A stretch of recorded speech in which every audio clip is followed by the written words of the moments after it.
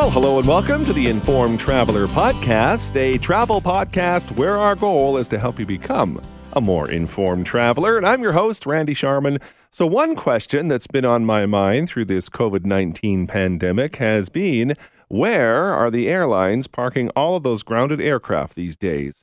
Well, one place I discovered is at Calgary International Airport. So we'll find out just what it takes to park all those jets and get an update on the effect the COVID outbreak has had on airports around the country.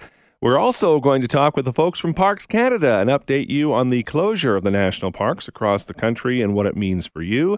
And a bit later, we'll chat with travel writer Carol Patterson about her recent blog on the Family Fun Canada website called Birdwatching 101. It's something you can do in any city, town, or country, or even in your own backyard. But to start things off, like I said, I've been curious as to where the airlines have had to park all those grounded jets these days. Well, I found out the one place is Calgary International Airport. So to tell us what it takes to park all those planes and get an update on the effect the COVID outbreak has had on airports around the country, we're joined now by Reid Feist. He's the Manager of External Communications and Media Relations for the Calgary Airport Authority. The website is yyc.com. Hi, Reid. Hi, Randy. Thanks for having me. Well, thanks for doing this. I've been reading a lot about where these airlines are parking their jets around the world. I'm assuming, well, YYC, maybe I shouldn't assume, but YYC has a lot of space. Are you part of the solution too? Yeah, like all airports and like all partners in the response to this pandemic, we're supporting our airline partners as they adjust their schedules. So as you say, we've proactively started coming up with a way that our team could support airlines with space to park unused aircraft on different aprons and different taxiways that aren't being used at YYC. Well, it's easy to say parking an aircraft, easier said than done. Without getting too technical, who reaches out first and how do you park the things? Yeah, well, one, I don't, although I think it would be pretty cool to do. But, so what we do is the airlines have come to us and said, we need space for an X number of aircraft. So we work with our planning team and our crews on the airfield to go, where can we park aircraft safely and not impact operations to the runway and keeping the airport open. So the airlines then are responsible for basically taxiing or pulling those aircraft to those spaces. Our crews basically pilot them to those areas, and then the aircraft are left there. The airline does all the preparations that it needs to do with that aircraft, depending if it's going to be sitting there for some time, or whether they want it available to continue to use it with their altered schedule. Yeah, that's the other thing I noted too when reading up about this is that it's not just like parking a car. Like there's a lot more involved to parking an aircraft for some length of time, isn't there? Yeah, like as I understand, obviously, we've all flown in aircraft. There are water lines and there are different things like that in the elements could be affected. So, they make all those preparations and then, batten them up to be out there for an extended amount of time. Most of the airlines in Canada, have adjusted their schedules for the next month at least. And so, we expect to be seeing aircraft on those different areas of YYC for some time. Mm-hmm. Currently we have about 35 aircraft parked on our airfield. And, depending on the size of aircraft, we have room for between 60 and 100. It must be quite a sight, quite an operation to watch, moving all those aircraft around, I would think. Yeah, I wasn't on the airfield as they're being moved, but I know this week, I did go out, at least from some of our maintenance centers just to see. And, it is pretty stark to see those aircraft sitting there.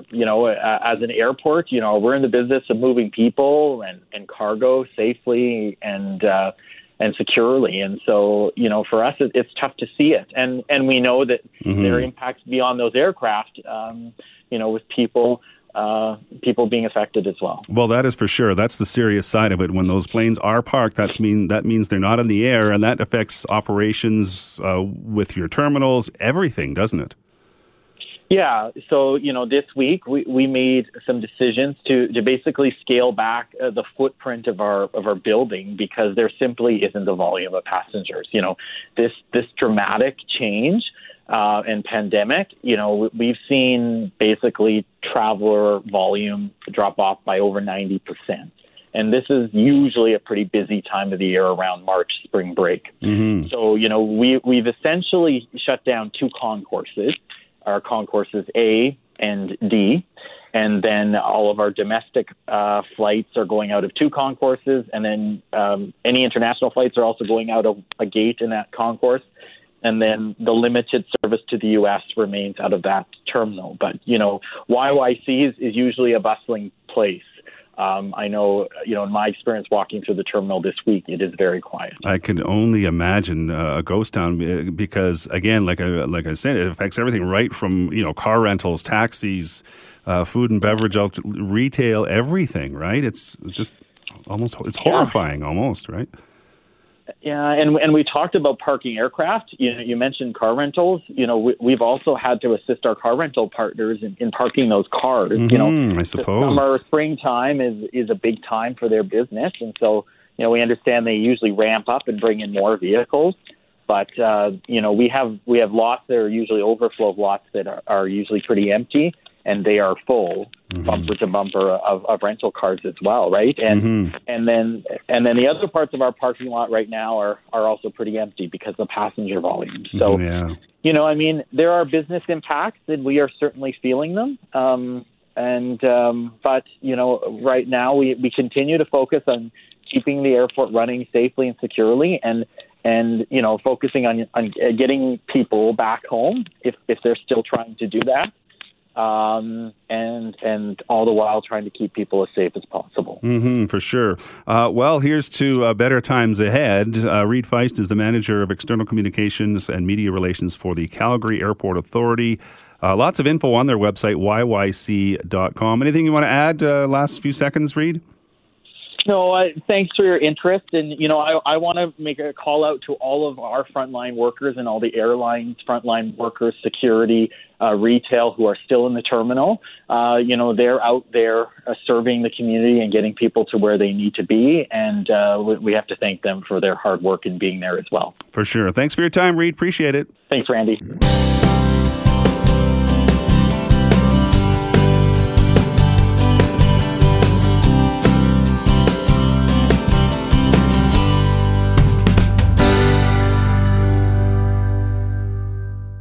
Well, recently, Parks Canada announced the temporary closure of all of Canada's national parks due to the COVID outbreak.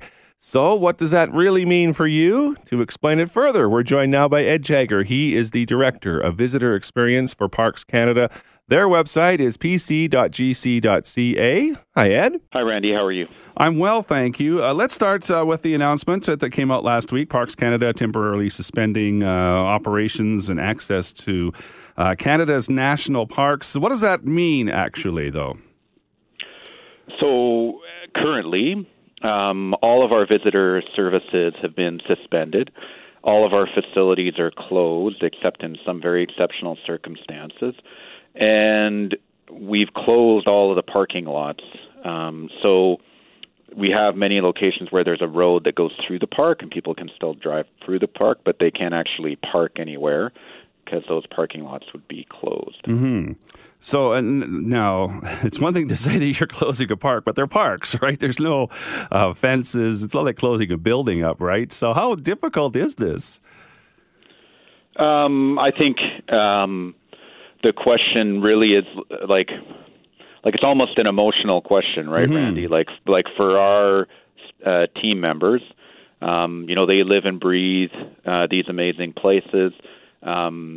They work really hard to make sure that they're protected, and they work really hard to make sure that people can come and visit them. So partly in some ways, the biggest part of the challenge is, just shifting our focus and understanding that the right thing to do now for all Canadians is to limit access, to limit the opportunities for public gatherings, to limit the opportunities where people are not respecting, physical distancing measures, and doing that in order to protect all Canadians, including, people who were our visitors and should not be visiting now, and also including all the Parks Canada team members. And on your website, too, is a vast amount of information that basically kind of answers just about everybody's questions. You mentioned parking lots, but it goes beyond that. The kiosks, the visitor centers, even the washrooms and change rooms, those types of things. Anything you can think of, basically, that a visitor would use is now off limits, right? Yes, exactly. And so, there's really not an opportunity. The facilities aren't in place. We also need to remember that search and rescue services are limited, and really, you do not want to be coming to a park right now and doing something that's unwise and getting hurt, and then needing to be moved into the healthcare system, right? Like we can, as you start to just think about, the people that you are putting at risk because you have search and rescue and first responder staff that are now, undertaking their work, and their work means that they need to put extra precautions in place. And then, if you then end up in the medical system, and, we've heard the stories where there's just a high percentage of cases that are in the medical system that are related to COVID-19, so then you're putting yourself at risk of, being in contact. So, really you need to be very conservative if you're going to go out anywhere in a natural space. Well, I think people forget that, too. There is a vast array, a network of people that look after the parks and are behind the scenes kind of thing that people don't even realize when they're taking a hike, for example, or using some of the facilities, right? Oh, absolutely, right. So, we have also folks that are responsible for monitoring the ecosystem, and they need to be taking specific measures to do that work. We have road and highway maintenance crews, and they continue to their work because they're also keeping the public safe, but they also have to take those precautions to make sure that they're safe and they're keeping the other folks that they're in contact in their daily lives safe as well. So, it really does, this situation, the COVID-19 pandemic, it really sort of has tentacles that reach into all the work that we do. Well, and again, one of the questions on here, can people walk or bike in the parks? Well, yeah, but we don't want you to, right? Basically is what you're saying? Yeah, and I mean, that's a hard message to convey because there's some subtlety there, right? Like we have locations where people live, right? So, people live in Banff, they live in Jasper. We also have locations where it's kind of the backyard of people that live around the park. And, those people, when they leave their house and they go for a walk and they walk in the park, that's not an issue, right? The issue is that people cannot be driving to these places and then going for a hike. And we see, like, the best example is, the mayors of Banff and Canmore, these towns where, tourism is essential to what they do, and they're out there telling the public, please do not visit us. And we're totally on board with that. And, we're very comfortable with a person who lives in or beside a park, leaving their home and going for a walk. But just don't drive. Don't go to a public area, a public parking lot, and then go for your walk. That's where you create issues. Exactly. Now, what about people who have camping reservations or other accommodations prior to this? What happens with them? So what we've done, the measure we've already taken is that anyone who had a reservation and they would be arriving before April 30th, we've refunded them their full reservation fee. And we've also stopped taking any new reservations. So anyone who's called or gone online to try to make a reservation, currently, if you went online, you could not make a reservation. And, as you're aware, this situation is ever changing. We're probably going to be settling in Canada into sort of a new normal in terms of the ongoing effort to limit the spread. And we're, as Parks Canada, like, we're monitoring that situation all the time. Like, it's not daily. It's like all the time that we're looking at that. And we'll be making decisions as we see the advice from public health experts changing as to whether we extend that cancellation and refund process out another month or another weeks or such. We'll be making that decision when we have enough information and when it's appropriate. And that's reservations that were made prior to April 30th. Now, if I have a reservation, I don't know, July, that reservation is still in place? Yeah, that reservation stays in place. We're certainly going to be understanding of folks. We've had calls from people who are in Europe, and they're saying the situation for me is such that I'm not going to be able to visit, and we would treat them the same way we treated visitors in the past when they had very specific and legitimate reasons to cancel their reservation, and then we would work with them to come to a good solution. My advice to people right now, if they had a reservation, would not be to cancel it and just hold tight for the time being. And we're reasonable as an organization. We try to be reasonable and provide a high level of customer service. So we're not going to be using this as an opportunity to treat our valued visitors poorly. And I would imagine the same goes for if you have an annual pass. If you have one, that's going to be extended? Yeah, so the approach that we're taking with our annual passes is that we're going to extend them for the period of time at least equivalent to the suspension of services and the closure of facilities. So we don't know how long that's going to be yet. And once we do know how long, then we'll be making that adjustment. And, we will, again, we're a reasonable organization. We're going to take the right decision, and we're going to, keep our valued visitors whole in terms of their decision to purchase our pass. We really appreciate that. And we're not looking at this as an opportunity to treat them poorly. Well, lots of information on the Parks Canada website. It's pc.gc.ca. Ed Jager is the Director of Visitor Experience with Parks Canada. Let's keep our fingers crossed that this ends as soon as possible. We can get back to whatever is the next normal way of life.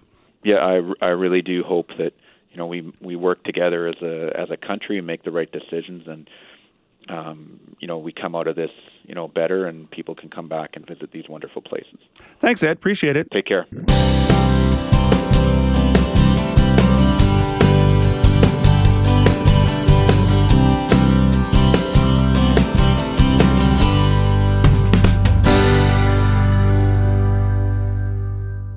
Well, one activity you can do during all of this self-isolation and personal distancing is bird watching. It's something you can do in any city, any town or country, or even in your own backyard or from your own kitchen window. It's a very popular activity, and travel writer Carol Patterson recently wrote about it on the Family Fun Canada website. It's called Birdwatching 101 in any city, town or country. Hi, Carol. Hello, Randy. I'm excited to learn all about bird watching, although I wouldn't call myself a bird watcher, but there is a bird feeder outside our window, and obviously birds come by, so I watch them. Does that make me a bird watcher? Well, according to the statisticians, yes, it does, but you're not unlike a lot of people who have bird watchers or bird feeders or have watched a bird but who don't identify themselves as a bird watcher. So that was one of the reasons I wrote the story, was to try and give people an idea of things they could do while they maybe have time on their hands. And it's a great hobby that you can take with you on the road when you can travel again. Well, that's for sure, because it's true. Like you say in your article, it's Birdwatching 101, by the way, in any city, town, or country, or even in your backyard, I would add. It's on the Family Fun Canada website, familyfuncanada.com. So how did you get involved then? Oh, I was like you, a little reluctant to throw myself into the birdwatching crowd. I always associate it with people that were, older and grayer, and I always thought it was rather boring, trying to get to that level of detail. And what happened for me, actually, I think I picked it up while going on like an African safari. And as a friend of mine pointed out, Brian Keating, he said, bird watching is a really cool thing to do in between the large animals coming by. And so I took it up, I guess, sort of as a way to kill time in between some of the other things I was looking for. And I never really dropped it. It just became more interesting. And it's something I've discovered I can do, when I'm at a bus stop, when I go for a walk, when I'm in my office. And once you start looking at birds or for birds, it totally changes the way you look at the landscape. And it's made me a better writer, and I think it's made me a better traveler. Well, interesting. I do know it's very popular. I wouldn't say I'm a bird watcher, but I could see the appeal because you're outdoors and if you're going through even a stroll through the city or your local neighborhood, there's always birds around, right? Yep. No, there is. And some of them we don't think of as being very cool, like, say, a magpie or a crow. But yet those are some of the smartest birds. And if you take the time to learn more about them, you actually look at them a little bit differently. It's funny you mentioned magpies and crows because I don't have to go very far to see those, that's for sure, in my neighborhood because they're always around. Yeah, that's true. But have you ever really watched what they do? Because they're real social creatures, and they're a bit like humans. They like to share what they know with their friends. And so if you ever watch crows, they'll often, you'll see them looking, at a bird feeder or a bird bath, or you see them looking at a pond, and one will jump down and start splashing about in the water, and before long, the rest of the gang is there. And you'll see in the evenings a lot of crows fly to the west. Researchers couldn't figure out why they were gathering in these large numbers because it doesn't make sense from an ecological perspective because there wouldn't be enough food for that many birds. And what they have come to hypothesize is that they're actually sharing information and sort of scoping out potential mates and gathering daily to sort of share where the good feeding areas are. Really? And to socialize. Yeah. Interesting. So even the crow can be a cool creature to watch. Well, for sure. Okay, so now how do I become a better bird watcher? Then you have some tips on this article here. Right. Well, I was thinking right now, because so many people are trying to self-isolate, or in some cases they've been quarantined, that getting a bird feeder and putting it out your window, wherever that might be, you can, if you're in an apartment, you can stick it on a window. If you have a tree, put it in a tree. Try to keep it up high enough so if there's any loose cats, that the birds aren't sitting ducks. But you can get a bird feeder. You can order one on Amazon, but hopefully you'd have time, or somebody could run to a bird store for you or a pet store, get a bird feeder and some bird seed, put it out, and start watching. And before long, you'll start to notice that some birds are bigger than others, and some are different colors, and some have different beaks.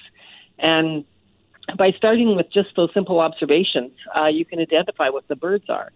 And once you get past the crows and the magpies, it gets a little harder to identify them.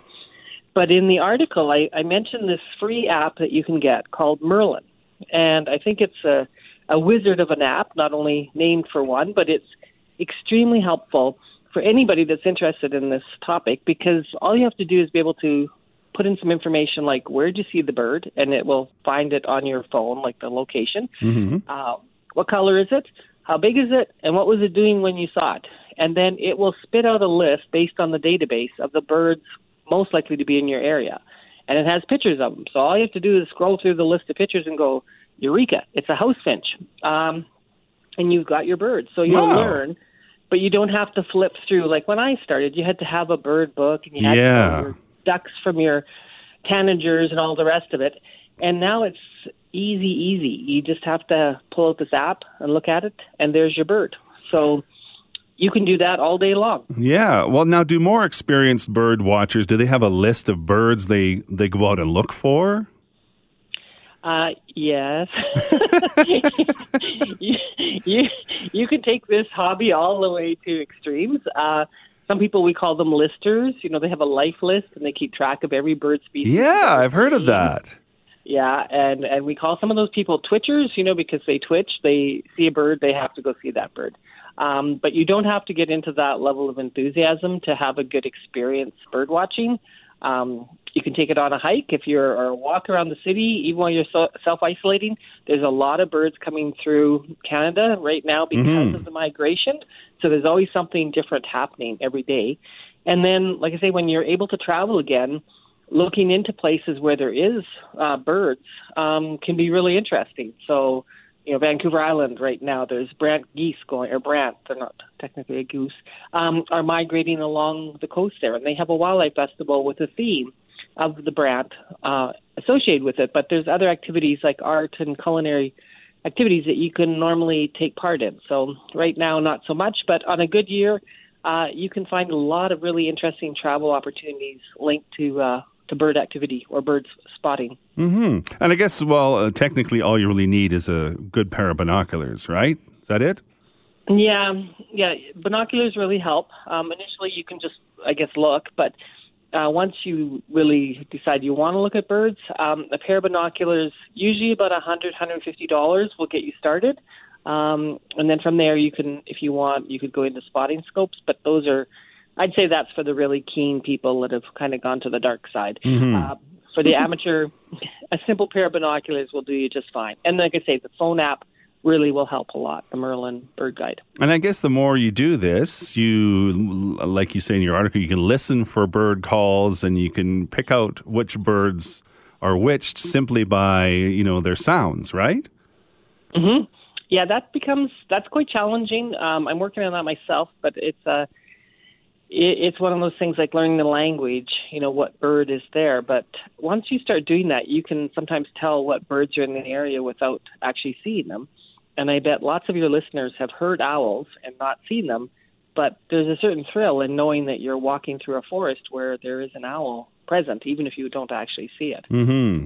Now that you mention owls, when you're driving down the highway, owls and hawks, you can see them along the highways, right? They're usually sitting on top of telephone poles and power lines and things like that.